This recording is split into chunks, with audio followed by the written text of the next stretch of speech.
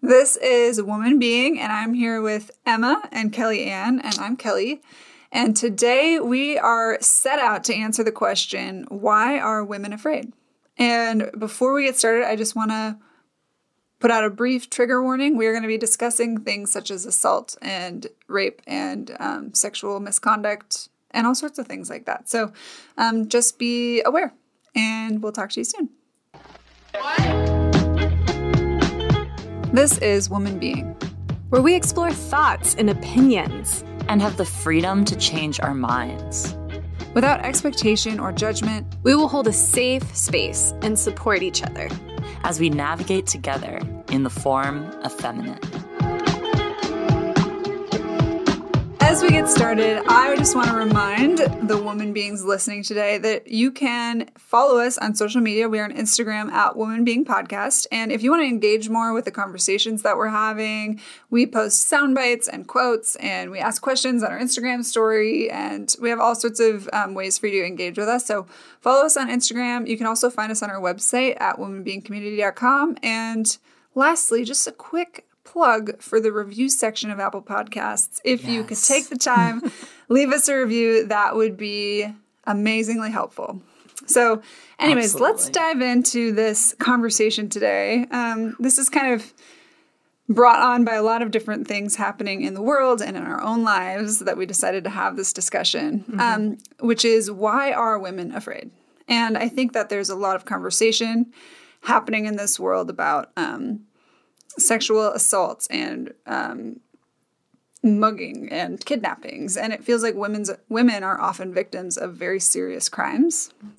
And so there's conversations around women hold keys between their fingers as they walk to their car at night. And we take precautions that most people, or men, I should say, don't usually have to take when they're walking in the street at night downtown, or heading to their car, or walking down a back alley. So I guess I wanted to kick this off just by asking you ladies, have you experienced fear because you are a woman? And if so, what are your earliest memories, or what are some of the strongest memories in your mind of that kind of starting? Yeah. I mean, I would definitely say I experienced fear as a woman. I grew up in a very poor area of Oklahoma City. It was a very diverse area, and there definitely was this, you're a young girl. I'm the oldest of 4 girls, and all of us, being from a very young age, are just hey, you don't play outside by yourself. You don't walk around the block because, we have drug houses, and we have, there were shootings pretty frequently in our neighborhood. And so that's not something, particularly because we were young girls, that we wouldn't do, that are normal childhood things. I would say I've always kind of been aware, but that I was treated differently because I was a girl. But I think one memory that sticks out in particular was when I was actually a little older. I think it was around 18. I was working at a fireworks stand over the summer, and there was this boy whom I've known from a very, very young age.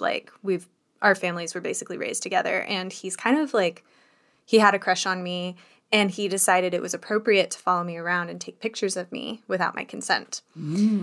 As we were working at a fireworks stand together. And I asked him repeatedly. I was actually dating my husband at this point. He was my boyfriend. And I asked him repeatedly, please stop. You're making me very uncomfortable. And he seemed to not care. And that was the first moment I felt true powerlessness because of being a woman. There are some other instances, but that one in particular, because it's someone I've known for a very long time and didn't seem to care that I had the request to say, you don't have my consent for this. So that's something that really sticks out to me personally. Yeah. I mean, I feel like I grew up in very suburban, Southern culture. And so there wasn't a ton of fear around where I lived or things like that. But I definitely my mom instilled like fears into me just because of being a woman, and also because my mom is overprotective. Sorry, Mom, if you're listening, but you are. But I one thing that I remember, which like I look back on this and think about it, and I'm like, this was so silly, but I felt fear around this because of being a young girl, which was when I was working on getting my driver's license. You have to do like, hours of driving with the driving instructor. I think it's 40 hours. Yeah. Something. And so I was driving with my driving instructor, and he was like a middle-aged man. He was perfectly nice. And he said, "Oh, do you want to stop over at this like ice cream place and we can grab ice cream like while we're like, and I'll count it as part of your hours," basically. And I was like, no, I'm fine. Because my first thought and like my first instinct was, this man's going to try to like do something to me because I'm going to be alone. And like before that, I didn't have tons of opportunities to like be alone because I was not an independent person. I couldn't drive myself places, like I was 15. And so I remember instantly saying no. Like that was my gut reaction. It was purely because I was a young girl and this was a man that I was with. If the driving instructor was a woman, I probably would have said yes. And I remember I had a friend who had the same exact driving instructor, and she told me at school like that next week, like, "Oh yeah, like I went on my driving instruction and like we went and got French fries and it was so fun and da-da-da." And I was like, dang it, I could have gotten free ice cream. And I didn't because I was afraid. And like it feels like so harmless, and like you look back at it and I feel like almost kick yourself for it because you're like, oh, that was irrational, but like what if it wasn't? But was it, Yeah. So that's like one of the earlier things that I remember, but I feel like I started becoming more and more aware of like needing to take certain precautions because of being a woman as I gained more independence, like as you're away from your family. And especially once I went to college, I moved to Philadelphia, like I was all of a sudden in a big city and was navigating like, okay, how do I like walk down the street and feel safe? Like, how do I walk around at night and feel safe? Like, what do either you make sure you have friends with you, or you call someone on the phone so that you are showing people like, hey, someone will know if I get attacked. Yeah. Or you walk around honing in your resting bitch face so that then people don't mess with you. Yeah. And so there's definitely like that became more and more cognizant as I got older, for sure. Yeah, no, those are good, you guys. Thanks for sharing. I mean, I think like you both, and like many women, we've all kind of been instilled with this awareness that like, well, first of all, just stranger danger. Yeah. But then like on top of that, sort of the added threat of like someone having ill intentions who in theory could be a trusted person, like a driving instructor or a teacher or something, and suddenly being in a position where you feel like you're alone with them or something like that is happening and you don't know how to like respond. Yeah. I think I kind of grew up with that awareness. I think the first time that it really like something happened where I felt like super afraid was in youth group, actually. There was an 18-year-old young man who kept hitting on all the girls. And he particularly would hit on my friend, who's a couple years younger than him, several years older than me. And then she would just like, she'd be like, nope, don't want to talk to you. And she'd like walk away. And I was like trying to be the nice, good Christian girl and ended up talking to him for a while. And then suddenly he was like, I think I have a crush on you. And I was like, okay, I have to go. And I went to the other side of the church. Like I like left the sanctuary and went to the other side, and he came over. And I'm like 13, 12. Yeah, you're literally a child. Yeah, I was literally a child. And he's 18. Yes. Wow. He sat next to me, and he had some developmental delay and mental disabilities. So developmentally he was younger, but he came over and he's very big. He sat next to me and like put his hand on my leg and was like asking me if I would be his girlfriend. And I was like, I was sitting next to a friend and just like hiding and not saying anything, and I was scared. And there's other like friends of mine around him that were telling him to leave me alone, and he like wasn't leaving me alone. And I don't remember what happened, but eventually he like left or something. Someone removed him from the situation. Yeah. And I remember just sobbing for the rest of the night. Like, I think my mom happened to be there, or maybe someone called her. I don't remember exactly what happened, but I just like sat in the back of the sanctuary, like, and just sobbed in her arms because like, I don't know, it's like, I definitely froze, didn't know what was going on. And he was so big and so like, I didn't know how to say no, but I also didn't want the attention. And he was very much like bigger than me and not necessarily aware of what he was doing. And so that was like one of the first experiences I've had where I realized like, oh, this is legit. Like, this could happen. And then beyond that, I would totally agree. Like, becoming an adult and being more independent and getting out of my parents' home, leaving my small town. Like, I used to like park and not lock my car. Like, we lived in such a small, like, trusted community. Country things. Yeah, like, you just didn't lock your house at night. You didn't lock your car. Like, it was just sort of like, there's no one around and everyone's like a good Midwestern trusted person, which I don't know. I don't live like that now, but that's what I grew up in. And yeah, moving to like what was a city for me at the time, Ames, Iowa, in college. And like, yeah, like you get training on like what to do, like making sure that you have friends with you, making sure, you know, you have a phone on you and you can call like campus security or campus police if you need a ride, that sort of thing. And sort of realizing like, oh, this happens like on a regular basis to a lot of women and it's very serious. So, and then on top of that, there's all sorts of like additional things like that the church puts on regarding like what clothes you wear and like what you may or may not be asking for and that sort of stuff that instilled a lot of fear in me moving into adulthood. Yeah. I mean, and there's so much that I'm remembering right now. Like when I went to Girl Scout camp, we learned self-defense at Girl Scout camp. Yes. And like the Boy Scouts were not learning that.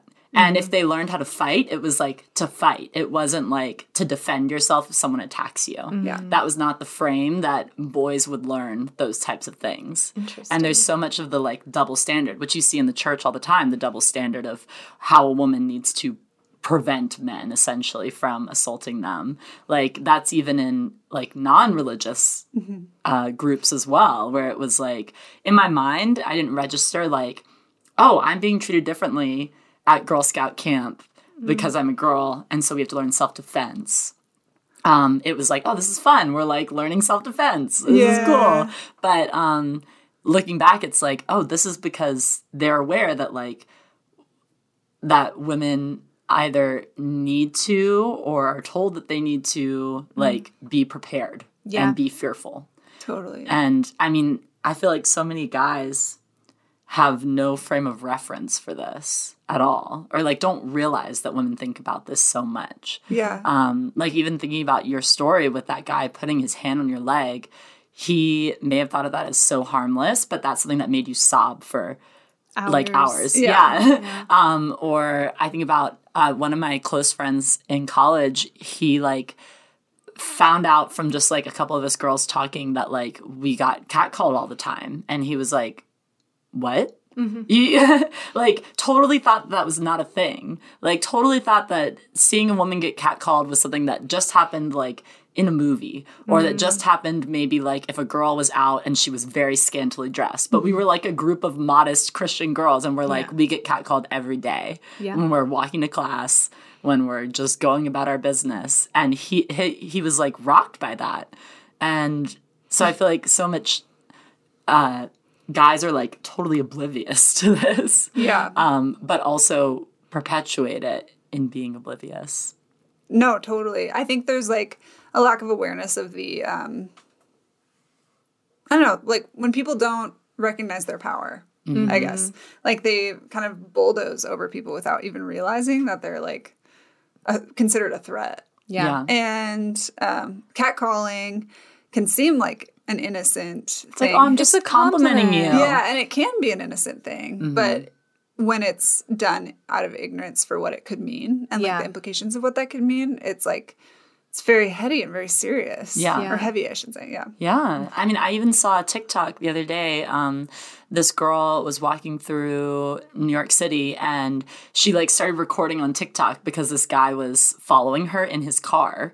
And he kept yelling out the window, like catcalling her and complimenting her. And she like yells back at him in the TikTok. She goes, I appreciate the compliment, but stop following me. She's like, I don't want to interact with you. Please leave. And he kept being like, oh, but what's the harm? And blah, blah, blah. And she's like, get out. Like, she's like yelling and probably partially chose to pull up TikTok and record as a way of like, trying to be safe, trying to be like, look, I'm recording you right now doing this. And it was like a funny TikTok because she's like a comedian, but it was also like, this is very real. And this is like so many, like guys will think, oh, this is so harmless. But women are like, no, this is like, this could be life or death for me, which sounds extreme, but like, that's the reality. And it does feel that way. It feels like, okay, if I look at you the wrong way, if I'm polite to you, you might think of that as leading you on. If I'm rude to you, you might take that as a trigger and become aggressive. If I don't acknowledge you, you could like amp up your attempt to get my attention and make the situation worse. It feels like it's a total trap. Yeah, you can't win. It's gonna happen like no matter what. And that's it's interesting that you had that self-defense experience because I actually did a few years of self-defense. And we actually had Mr. Jack. I loved Mr. Jack. He was an ex-cop, and we had co-ed classes, and he would like brush on things, but make it general and be like, "Hey, if you get bad vibes from someone, trust that and look at them in the eye and smile and say hi." Like he taught us like those things, but he made it for both boys and girls, which I appreciated. But there definitely was a level of like, I'm putting this in here because I have a lot of very young, beautiful girls in my class. And he knew after years in law enforcement, the psychology of that, of like, hey, when someone feels seen, they don't feel like they can actually pull something off. And that's something that has stuck with me. So now when I get catcalled, like I will look at them, be like, hey, like I see you. Like don't try to pull something. Like, I'm also the person that I won't hesitate to call the cops. I've called the cops on many people just because there is that level of, I mean, the way I grew up was, like, it blows my mind that some people don't lock their cars. Or it blows my mind that some people don't lock their doors. Like, our door was always locked, whether we were right by it or not. And that's just how we lived life. So, yeah, I don't really, like, mess around. No, that's good. And I think like piggybacking off of self-defense classes and like kind of your strategies, what are some of the everyday precautions that you guys take in your life? I mean, I feel like, so I touched on this a little bit already, but it's like, it is the like calling somebody so that you know that like someone is on the phone with me and can know if I die, basically, or know if I get kidnapped. Or staying in well-lit areas at night, or having your keys between your fingers. I've done that. But also, like, just not looking vulnerable, essentially. Like, figuring out how to walk with purpose and walk like you know where you're going and have a facial expression that tells people not to mess with you and those sorts of things. But also just not going places alone sometimes is like the best option or the easiest option in terms of like feeling safe. There's so many times, especially when I was living in Philadelphia, where I would be like, I like would beg my roommates to like walk with me somewhere because I needed to go somewhere, but I didn't feel comfortable going alone. And that's like very real. And like, I feel like there's tropes that people like sort of tease women for like always like being together and in like a group, like, and that kind of thing, or even like going to the bathroom together and that type of thing. And it's like, well, actually, like, some of that is just safety and it's kind of been ingrained in us and we don't even think about it that much. But think about going to the bathroom is a very vulnerable situation. It can be. And if a man followed you into the bathroom, what are you going to do? Like, how are you going to defend yourself if you're like, God forbid, like crammed into a stall or something? And that you can't really do anything. Yeah. And no one's going to hear you, like, if you're alone. Yeah. Yeah. Yep. And so I think that things like that are, like, rooted in trying to stay safe. And I feel like so much of it, too, is just we do it automatically. Like, we don't even think about it. It's truly, like, overwhelming. Like you said, like, so many things are rooted in safety that have become, like, tropes. But, like, I actually, when I'm on my way home from somewhere, I will always call my husband and let him know, like, hey, I'll be home in about 10 minutes. I keep a baseball bat in my car. I keep a baseball bat by my bed. I have a taser that I carry with me at all times. I have pepper spray on my keychain. I have looked into getting my CCW. I look people in the eye when I walk past them, especially people that make me uncomfortable. Not only because, one, I want them to know I see them and I'm aware of them, but also I don't want to look away from people that make me uncomfortable, like from a humanity standpoint. But those are all things I do. I'm very active about my safety, but I also think I have another layer most people don't have, which is I actually have a very mentally ill relative who has on many occasions vocalized wanting to cause me and my family harm.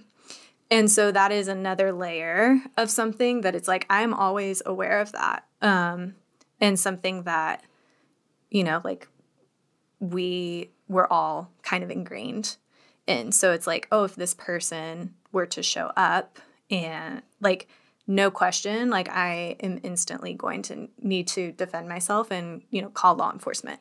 So it's just kind of like layer after layer after layer for me personally as a person. Because for me, where I'm from and where I was raised, like threats are very real. And so now I am a very aware person, always aware of my surroundings. And I'm also an introvert, so I don't go out a lot. So that's not really something I like worry about or do. But, you know, I would bring friends if I'm out doing something. Like I don't just like wander around by myself. Yeah, that's one thing. Like, I just don't, like, to me, going outside alone at night is just a non-option. Like, I mean, I can drive, like, somewhere public and go grocery shopping or whatever. I'm not, like, that extreme, but, like... Like to park your car downtown. Yeah, if it came to, parking my car downtown or taking a walk or, like, even if I had a dog, walking the dog. Like, to me, that's just not... It's not an option. I mean, even, I'll say the other day... we were leaving your house, Kelly, and you went to go check your mail, and I felt worried about you. And it was nighttime. It was like, 9 or 10 p.m.? And you're literally like a few houses down from your house. To go to, like, the group mailbox that your block shares. And I, like... Yeah, like one of my first thoughts was like, oh, I gotta like make sure that Kelly's still there when I drive back up the street, you know? Which is like, it's a very safe neighborhood that you live in. And like, very quiet. I've walked in that neighborhood in the middle of the night by myself. It gets dark, it's though. Scary. Yeah, it is scary. And like, you think as you're walking around at night, it's like, you're constantly wondering if something's going to happen. Yeah. Like, you're constantly thinking, like, around that corner, behind that bush. Yeah. Like, there could be a man there waiting. Yeah. And I've never, I mean, thank goodness, never had an experience like that. Yeah. Like, I've been very, like, blessed or protected or whatever. Like, I haven't been in a circumstance where I've had to defend myself. But, like, that's still a constant thought. Yeah. And I want to touch on, though, something I feel like we're alluding to, and that is, like, the band of, like, sisterhood almost that is formed. Like, I'm going to walk you to your door, or I'm going to watch you go to your mailbox, or I'm going to go with you to the bathroom. And there is, like, this level of, like, we are kind of, like, all connected and constantly looking out for each other because we know. I mean, there was a few months ago, I thought I heard a scream outside, like a woman scream. I don't know if it was a TV from next door. I don't know if it was a video game my husband was playing or what, but I instantly stopped what I was doing, grabbed a baseball bat, and ran outside because I was like, if there's something happening to a woman and I can do something about it, I will. Looked around, couldn't find a woman. Could have been a TV show. Have no idea. But I would rather, like, do something that could be perceived as, like, illogical than risk... like something could be happening and I didn't do something. And I think there is that level, like we're all constantly kind of looking out for each other. Yeah. Another thought I just had too is like with international travel, there's like for sure a limitation in certain areas of where women can go and where they can't go. Yeah. And I definitely have felt that group covering is essential in a lot of traveling places, especially when you're traveling to more developing nations and things like that. There's just like, well, first of all, being white and American, and then walking around like being alone is just not even. It's not an option. Not an option. Yeah. I mean, I experienced that a lot while I was like doing mission work abroad. Like there were places where the locals would tell us, do not walk around by yourself as a woman. Or sometimes it was even, do not walk around as a group of women. You must have a man with you because this is not safe. I was in some of the highest crime rate areas of the countries I was in. And it was like that you felt so trapped. And I want to touch on too with the international point is that there's so many women internationally that live with a lot more fear than we have to experience as American women. I mean, the most recent example that I can think of, obviously, is the Taliban in Afghanistan. Like, women are hiding. Women are not on the streets at all because there's so much fear. And they've been told, you should probably stay indoors for your own safety because the Taliban military doesn't know how to respect women.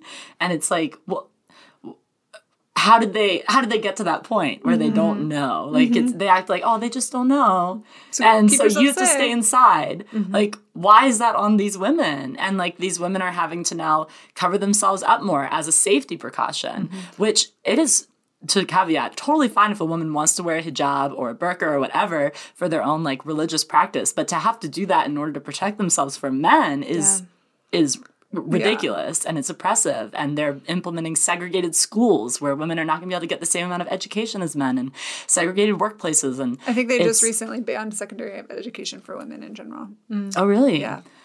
I mean, but I feel like we should fact check that. Everyone fact check that. Yes, but I think like even a step further, like women that have been teaching girls, like female teachers that have been giving girls educations, are now like their lives are like being threatened. Like they are also in hiding, not just because they're women, but because they dared to educate women, which is like mind-blowing. Yeah. And so all that to say, like, we do have fears, like, as women in the United States that are very real and that I think are founded in many ways, but there's a lot more like extreme and scary and life-threatening situations that other women are in all over the world, where women don't have nearly as many rights as we do. And I just think it's important for us to note that. Yeah. No, that's super important. And just like the reminder as well that the discussion of women and why women are afraid for sure is way beyond these walls of our studio. Like we have, we live in a generally conservative town. I mean, that is generally sort of safe. I mean, it's California, so it's like, as safe as it can get. But, there is, like, this is a global issue, not just a local concern. There are obviously kind of the extreme threats of things. I think of before I started traveling internationally, I was given like a high threat security training, and we like learned how to like get out of zip ties and like what to do if someone points a gun at us. Like it was like super intense, and there's sort of like that kind of perceived threat that's very, very real, but also especially in our like domestic situation, not exactly like normal. And then there's a second layer of it where threats come, especially when it comes to sexual assault in our own homes, with our own friend groups, and among people that we know and trust. I think there's like a high percentage of sexual assault that is from someone you know. I think it might be most. I think it's around like 80%. 80 or 90%. It's like staggeringly high. And I guess I'm curious, like how did or did your parents or authority figures in your life teach you to manage those threats? Or did they at all? Like, because I think I grew up with a very keen understanding of like the rarity, but like the more extreme type of threat, but wasn't necessarily like equipped to handle the near and dear, close to me threat. Like your self-defense class, for example, isn't going to serve you when your uncle is, you know, making advances on you. No, yeah, absolutely. I mean, I was not taught at all. There was one individual that is family who I noted earlier who is very unsafe. And we were taught that at a very young age, but it was because this person is unstable and like literally crazy. But it was like, your friends are safe. The people around you are safe. It's everyone else that you need to worry about. But I mean, truth be told, the most uncomfortable situations I've ever been in have been with either relatives or close friends, people I was raised with. And I mean, I got permission to share this story, P.S., but someone very close to me that I love very dearly recently was sexually assaulted just now, I think 4 or 5 weeks ago. And it's from someone she knew. And that's a reality that I don't think is touched on enough. There's I don't even know what to say after that. It's just you need to be aware of the dynamics in your relationships, and we need to be teaching that. That needs to be something at the forefront of how do you address something when like this person I know who is close to me treats me in a way that makes me very uncomfortable, and they don't respond well potentially when I say, hey, this is uncomfortable. It's like, well, you trust me, don't you? It's like, it's not about trust. It's about you are making me uncomfortable right now and you need to stop. Yeah. Yeah. I mean, I feel like I don't remember ever learning from my family about how to prevent somebody from doing something inappropriate or anything like that. I mean, there was the obvious like outsiders of saying like, well, like don't go off with strangers or whatever, but not of like safety within your family. And I mean, I come from a very like female heavy family with lots of aunts and sisters and stuff, and so it felt very like I guess maybe unnecessary almost probably to a lot of family members. But we did have like a relative who did things that were sexually inappropriate with like one of my other relatives, and like that happened multiple times before anybody said anything. Like they swept it under the rug, and like people knew that this was happening with in multiple instances with different people, and didn't do anything about it until it had happened multiple times. And so I feel like there's this idea, if you are in like family, that like you need to just, preserve your family. Yeah. Rather than bring up something that's actually genuinely like harmful. It's like, oh, we don't want to like break up the family or have some sort of family crisis or things like that. But that's not helpful. Like think about the people that were impacted by that. And I think that that's a culture that we have around sexual assault and rape in general as a society is, I'll just like sweep it under the rug. Yeah. We'll just move past. Like, can't we just move on? Yeah. And it's like, well, when something has happened, when an act has been committed, you don't just move on. You don't just get over it. Like you have to go through that and deal with the consequences on both sides. Victim and perpetrator have to deal with consequences. And then if the perpetrator doesn't receive any consequences, the victim still has consequences. There's still trauma. There's still pain. And the perpetrator gets to just walk around free. Yeah. And that's not healthy. Well, and harkening back to my story earlier, the young man who, I don't know if you could, who solicited my affections, I guess you could say. He had been harassing the young women in the church for months, if not longer. And probably due to his mental disability and developmental delays, the church leadership never saw that it was an issue that needed to be addressed. They felt that it was harmless. They felt that it didn't need to be addressed. I know my friend, she complained several times, like, hey, he's like not making me feel safe. This is not okay. And they would just be like, oh, well, everyone's welcome here at church, so he can be here. And it wasn't until that happened to me and they realized, oh, this 12-year-old girl just got like hit on by an 18-year-old in a very inappropriate way. Maybe he's not safe to be around young girls anymore. And that was never something I was prepared for. Like, I wasn't going to use my karate chop self-defense on this guy, right? Like, it wasn't like he jumped me out of a bush in the dark of night, you know? He was just in my church, which is supposed to be a safe place.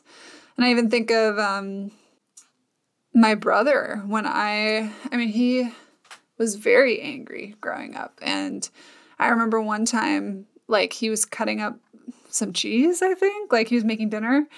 And he loves to cook. And I went and, like, stole a piece of cheese, like you do. Like, who doesn't? And he, like, turned around and got very angry at me and actually grabbed me and, like, pushed me up against a wall and yelled at me and said, never do that again. And so he, like, physically assaulted me. And that was never...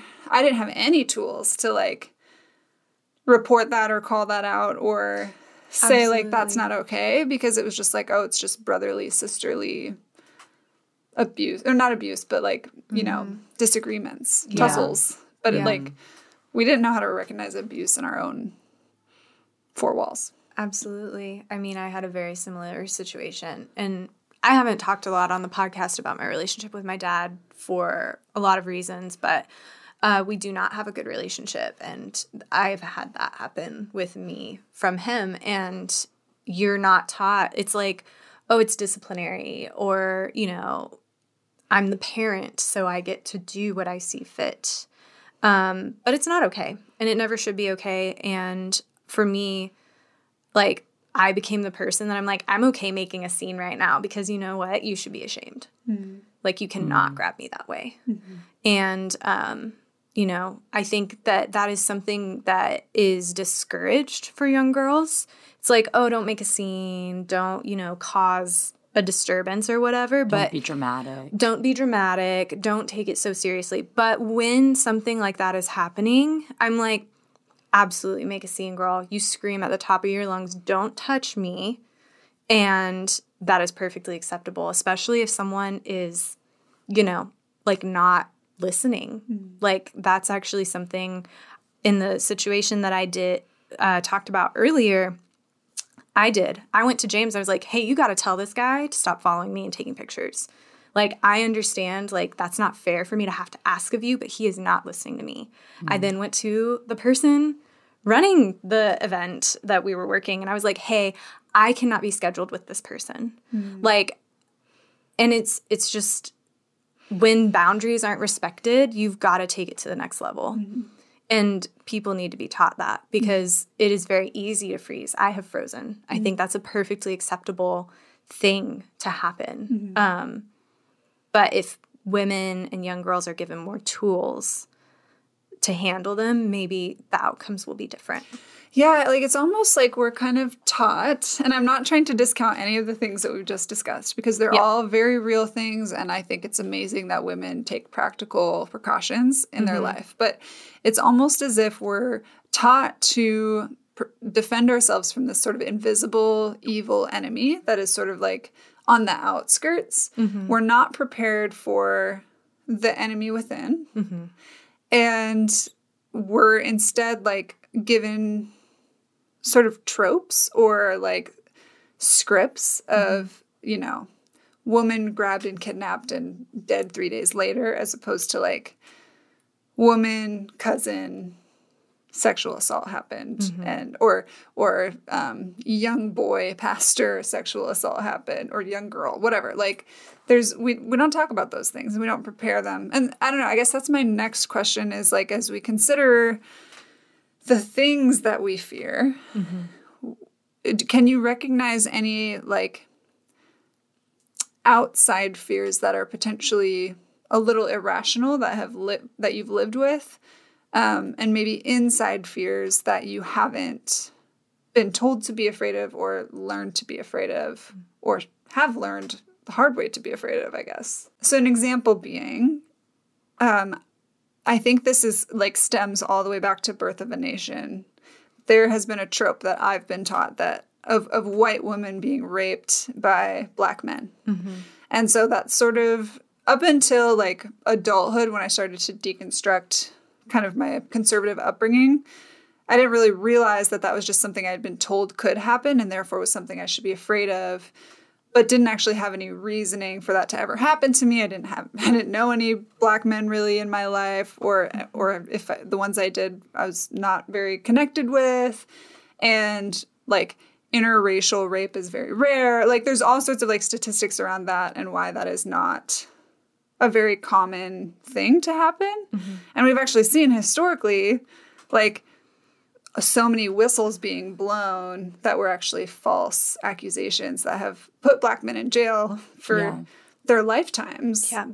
Or cost them their lives. And so that is an example of like an ethereal outside threat that I grew up with, but like isn't actually something I need to perceive as, you know, my most threatening threat, if that makes sense. Yeah. I mean, I think I've definitely heard that trope. I did not experience it necessarily because, again, I grew up in a very diverse neighborhood and it was just like men rape women, the end.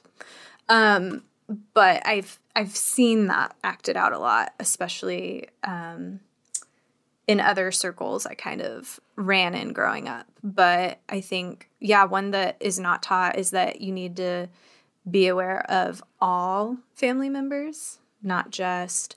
Also, there's the reality that, you know, boys are abused as well. That's not something that I think is talked enough about. As well as abuse can happen from someone of the same gender. That is something that also needs to be talked about. I do think there is a level of... a level of people taking things to an extreme. I definitely know I am on the more extreme end of the spectrum of the safety woman situation. But I'm also, you know, it's what makes me feel safe, frankly, and comfortable. And I think if you need more than you actually need, it's okay to take that. And I think I'm rambling because I forgot the question. Yeah, I mean, I think like maybe to rephrase in a simpler way is like, what are some of our irrational fears and what are the rational ones? And how do we even differentiate between what's rational and irrational? Yeah. Like me being raped by a black man is in general a very irrational fear. Like I do not have any close relatives who are black. Like the odds of me being jumped out of a bush in the darkness by a black man are very low, you know, and thankfully kind of moving into adulthood, that's sort of something I've deconstructed. But in the deconstruction of that, I've been like, wait, what other things have I just been afraid of? Yeah. And I've just taken people's word for it. But the actual threat was somewhere else. Yeah. I think, too, another thing that's irrational is the fear of the unhoused. Granted, there is a high rate of mental illness. Generally speaking, I know that is not everyone, and also of drug abuse, but also like there was definitely a very large fear of that. Like, oh, if someone who is homeless approaches me, something terrible is going to happen, and like that is not true. And so I share that. Yeah. That is something that I think I was taught. I mean, again, come from an area where there's a lot of people that are unhoused. And so that's something we experience daily. And granted, there are some moments that it's like, oh, this is an inappropriate interaction and you need to know better. Like when, my mom is in the church parking lot downtown unloading her 4 children under the age of 12 out of a car, and a homeless man approaches her and is asking her for help. It's like, I am with my 4 children. Like, this is very uncomfortable. Like, I will give you a card to the rescue mission. Like, but please leave. Like moments like that. But I think there's a deep fear for some reason of the vulnerable, minority communities. But really, you need to be more aware of those that are, work normal jobs, make good salaries. They're people that appear, quote unquote, normal, that live apparently happy lives from the outside, that are an equal threat.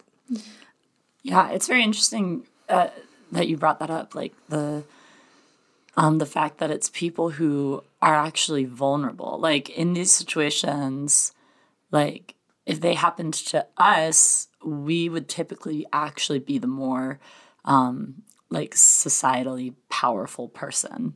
Like, as a white person, if someone who is a person of color were to come up to you, like, still typically your word would be believed over theirs, and you would be in a position of higher power.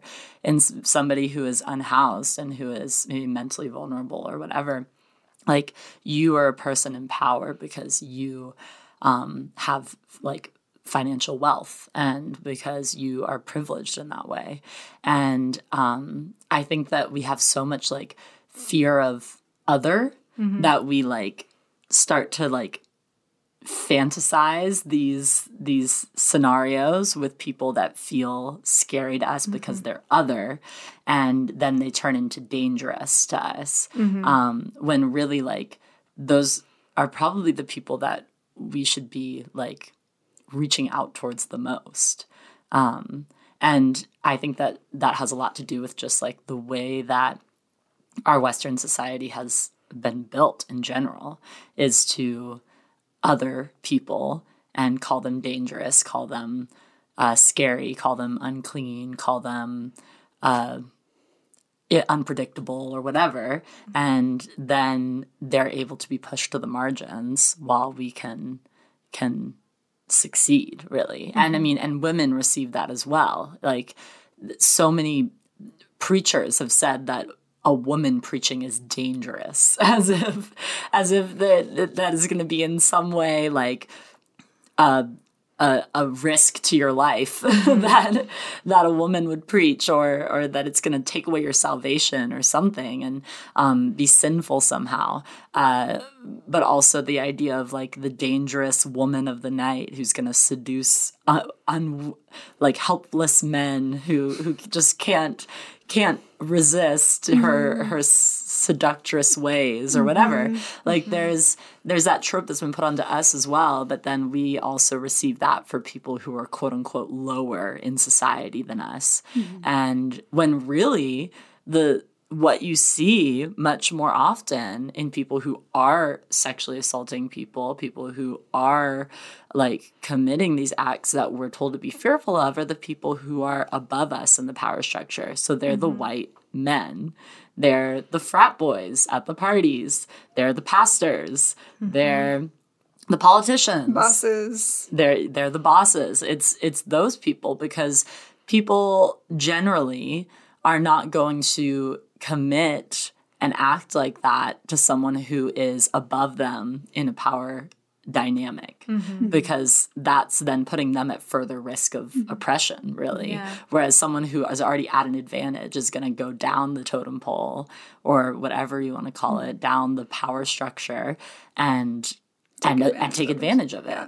Well, and that's actually very true of rape as a whole, is that it's actually not a crime that psychologically is based on lust or like passion or sexual animalistic uncontrollable behavior. It's actually power dynamics. It's actually always or almost always perpetrated by someone who is in power and uses that power to overpower somebody else. Yeah.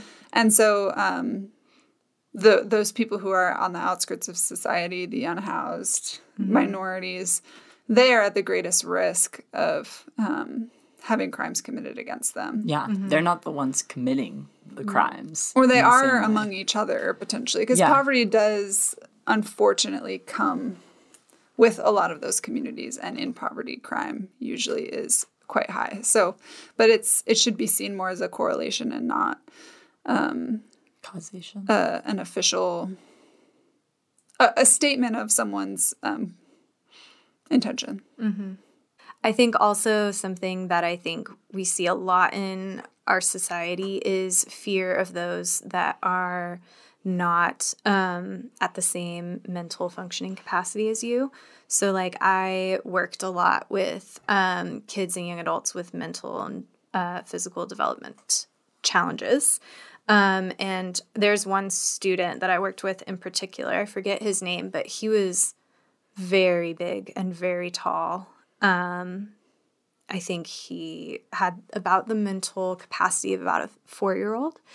He was very severely autistic, amongst a few other things, and he was a very great student. But I think just understanding how people work within that community, like, he was a great student until he got really frustrated, and one time he actually hit me in the boob, not intentionally. It was just what was by his hand. And yeah, that's really scary. And I understand that is, and I was very scared, but also like realizing like, oh, actually I need to interact with you differently so that you don't get frustrated because you process your emotions differently than me.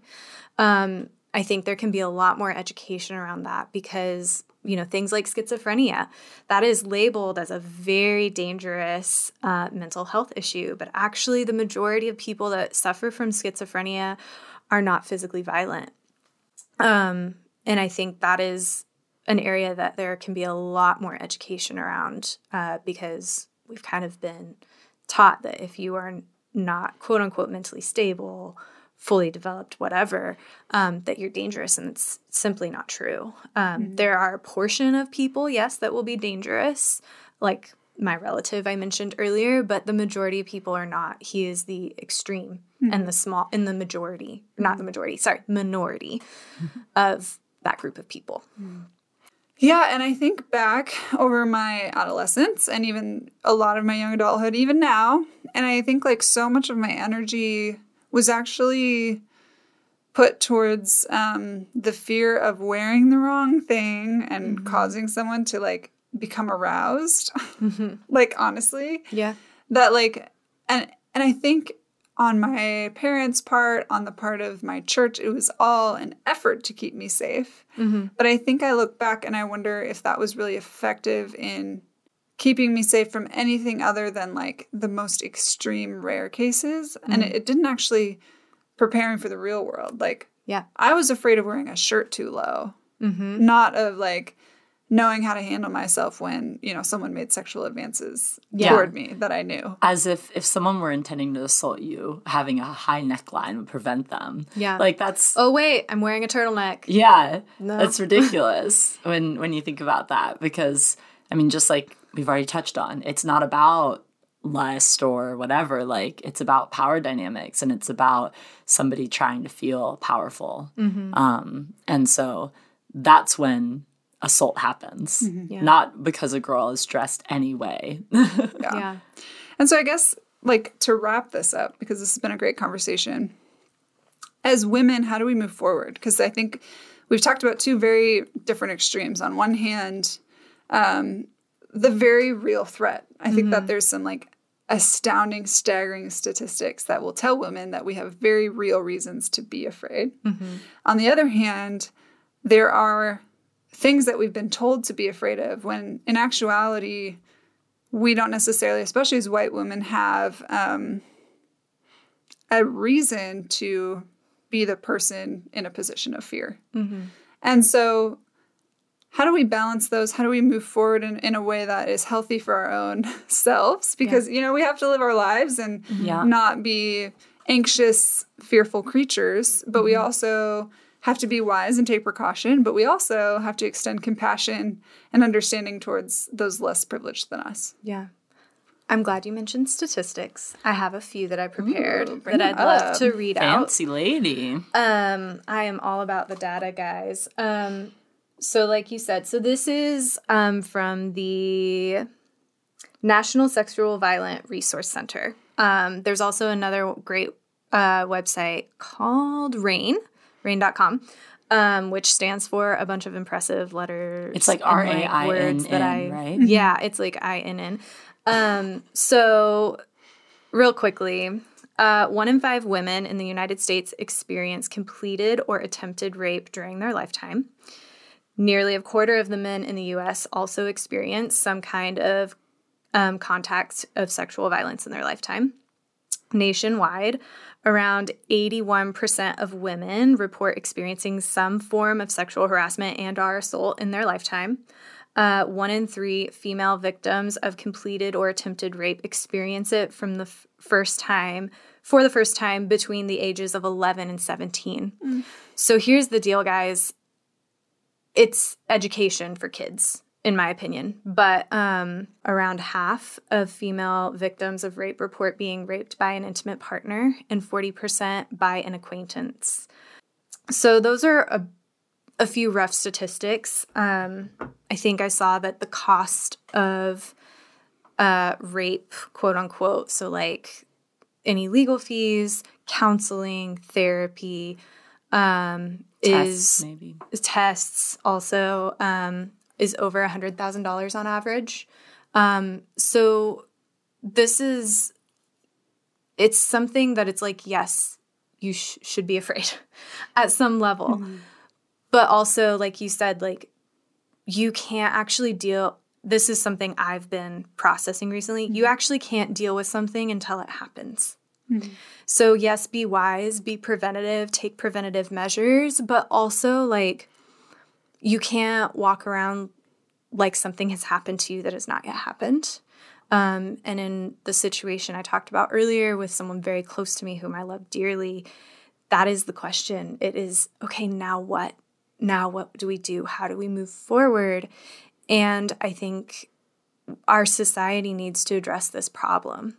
There is a problem that even if you say no, I can take what I want. And that is completely unacceptable.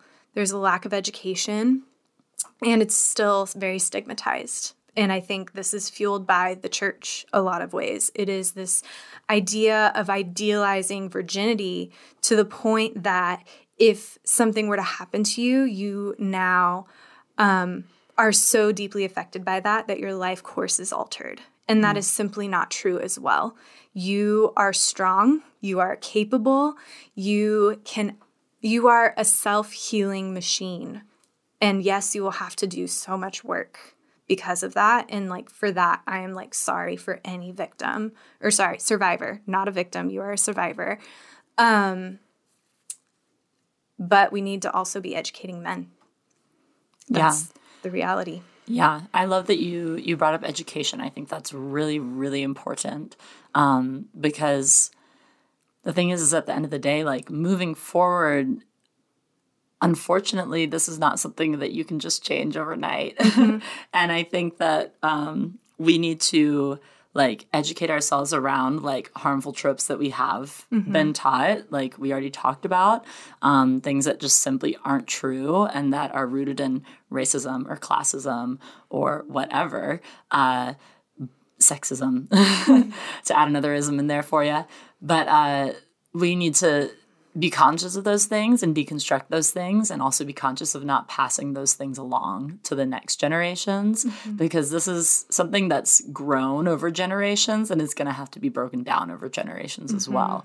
And I think that like the biggest issue is that like our Western society sees women as second-class citizens still. There's still so much where women are not treated with equality and women are not seen as worth equality. And so because of that, it's not just that like we need to like take preventative measures and like try to be safer and just sort of suck it up. This is the way that life is for a woman. Like, yeah, in some ways we do need to do that. And we're like, this is the way it is. But like the fact that it's normal like to rape someone, to sexually assault someone, to devalue women. Like that's why women have to take precautions. It's not because we're like making up a ton of crazy fantasies. Like I feel like most women either know somebody or know somebody who knows somebody who's been raped or sexually assaulted. Or they themselves have experienced yes, it. Yeah. like there are very few degrees of separation in that ever, and men have the same thing, but they don't hear about it from women.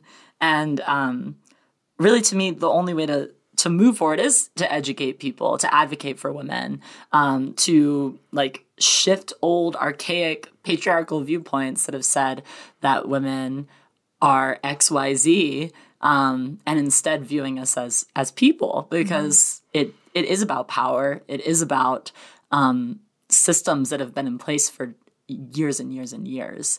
And so, unfortunately, like, to me, moving forward is taking another inch of a step towards progress. And that's like why things like feminism are so important. Like that's why it's important to be educating children about sex and about how to give consent. And that's not going to over-sexualize children. It's going to prepare children, and it's going to educate them and equip them. And unfortunately, we have to be equipped. Like, I wish we lived in a world where we didn't have to be equipped to prevent people from hurting us, but we do. And we can work towards a more perfect society, but that's not something that I could see us achieving in the near future. So we just have to look out for each other. We do. And I think the realization, even though it's not fair, it's going to take time. Just like gay marriage took time. Yeah. Just like people, addressing the deep-rooted issues of racism in our country, just like the pay gap, just like the first wave feminist movement. Unfortunately, this is the way society works. You have to work from the ground up and the top down, and you have to have patience and persistence. It will take time, but in our daughters' lives, or our daughters' times, or our granddaughters or great-granddaughters, change will happen, and it can be possible. It just takes and it has pushing happened. for that. We've seen progress. Like, We've seen progress tons has of progress. happened, but it's there's still more. Yeah, all good thoughts. I think the only thing I would add on to that is for anyone who's tempted to make fun of the angry feminist trope. There's a reason she's angry.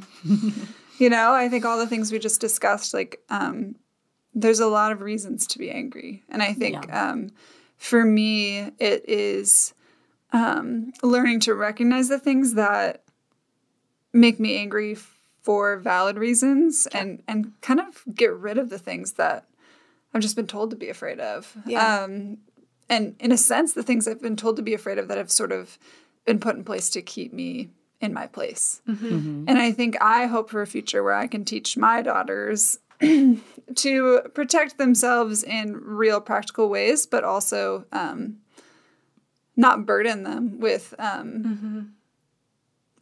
own fears or with church traditional roles or things like that. So yeah, it'll take some time, but for anyone who's asking the question, why are women afraid, or why are feminists so angry, or what are these women complaining about anyways, this is what we're complaining about. And it's super legitimate, and oftentimes the solutions that we've been given have actually not been tools to deal with the actual threats that we face every day. So no. And I mean, like, on the one hand, I think about, like, solutions with that. Like, the solution being, like, oh, we'll just go out with a man instead. Or just go with a group of women instead, because going alone is not safe. But a man could go somewhere alone safely. Like, that is, like, visual, like, evidence of a lack of equality. That a man could feel confident going out somewhere alone at night, and a woman cannot. Like, that is not... like we have those precautions in place for a reason, but at the same time, they're evidence of a power differential.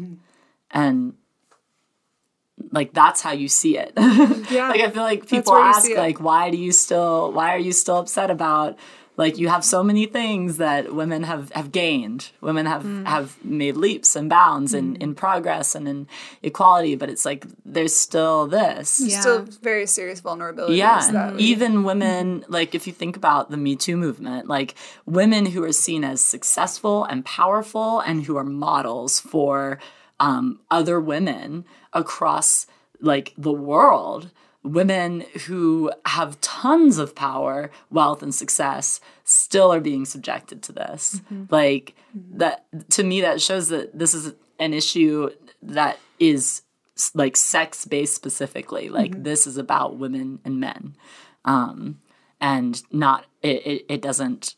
It goes across like class and race and all of that. Yeah.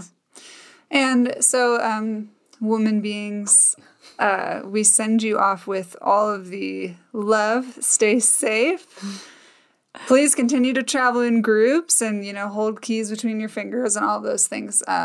We can still hope and work towards a safer world. But for now, safety first, progress second.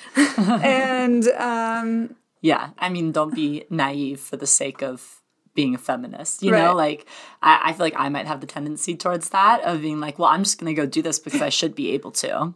And, that's not necessarily like the safest thing to do in every situation. Like I'm still like, I mean, maybe if I was like a professional kickboxer or something, I'd feel okay doing that and say, well, screw this, I'm just going to do it. But I'm not. I'm very weak. But like that, I think there's a balance in that of like, I don't want to seem like crazy or like I'm over cautious, but also like we do need to be cautious. There is validity to that. Yeah. Well, thank you both for sharing today. This has been a great conversation. And I appreciate you guys sharing your experiences and also your thoughts about this issue because it's very layered and it has lots of nuance and so much. I'm sure,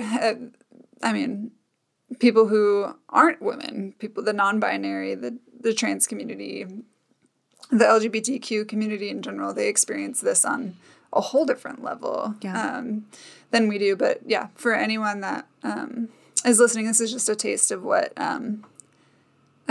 women, at least the cisgender straight white women that are white, experience and feel and have grown up with. So,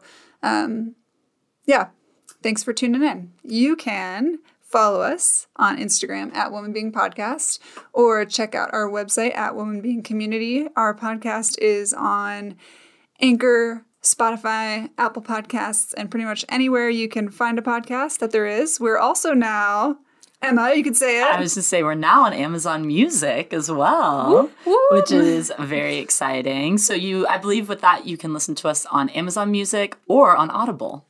So there you go. Yeah. We just expanded. Give us a little review on there if you want. Give us a review anywhere. We really appreciate your interaction. Like our post, comment, DM us. We just love to hear what you're thinking and feeling and experiencing and want to keep the conversation going. So all that being said, we'll see you next time. Talk to you later. Bye. Bye.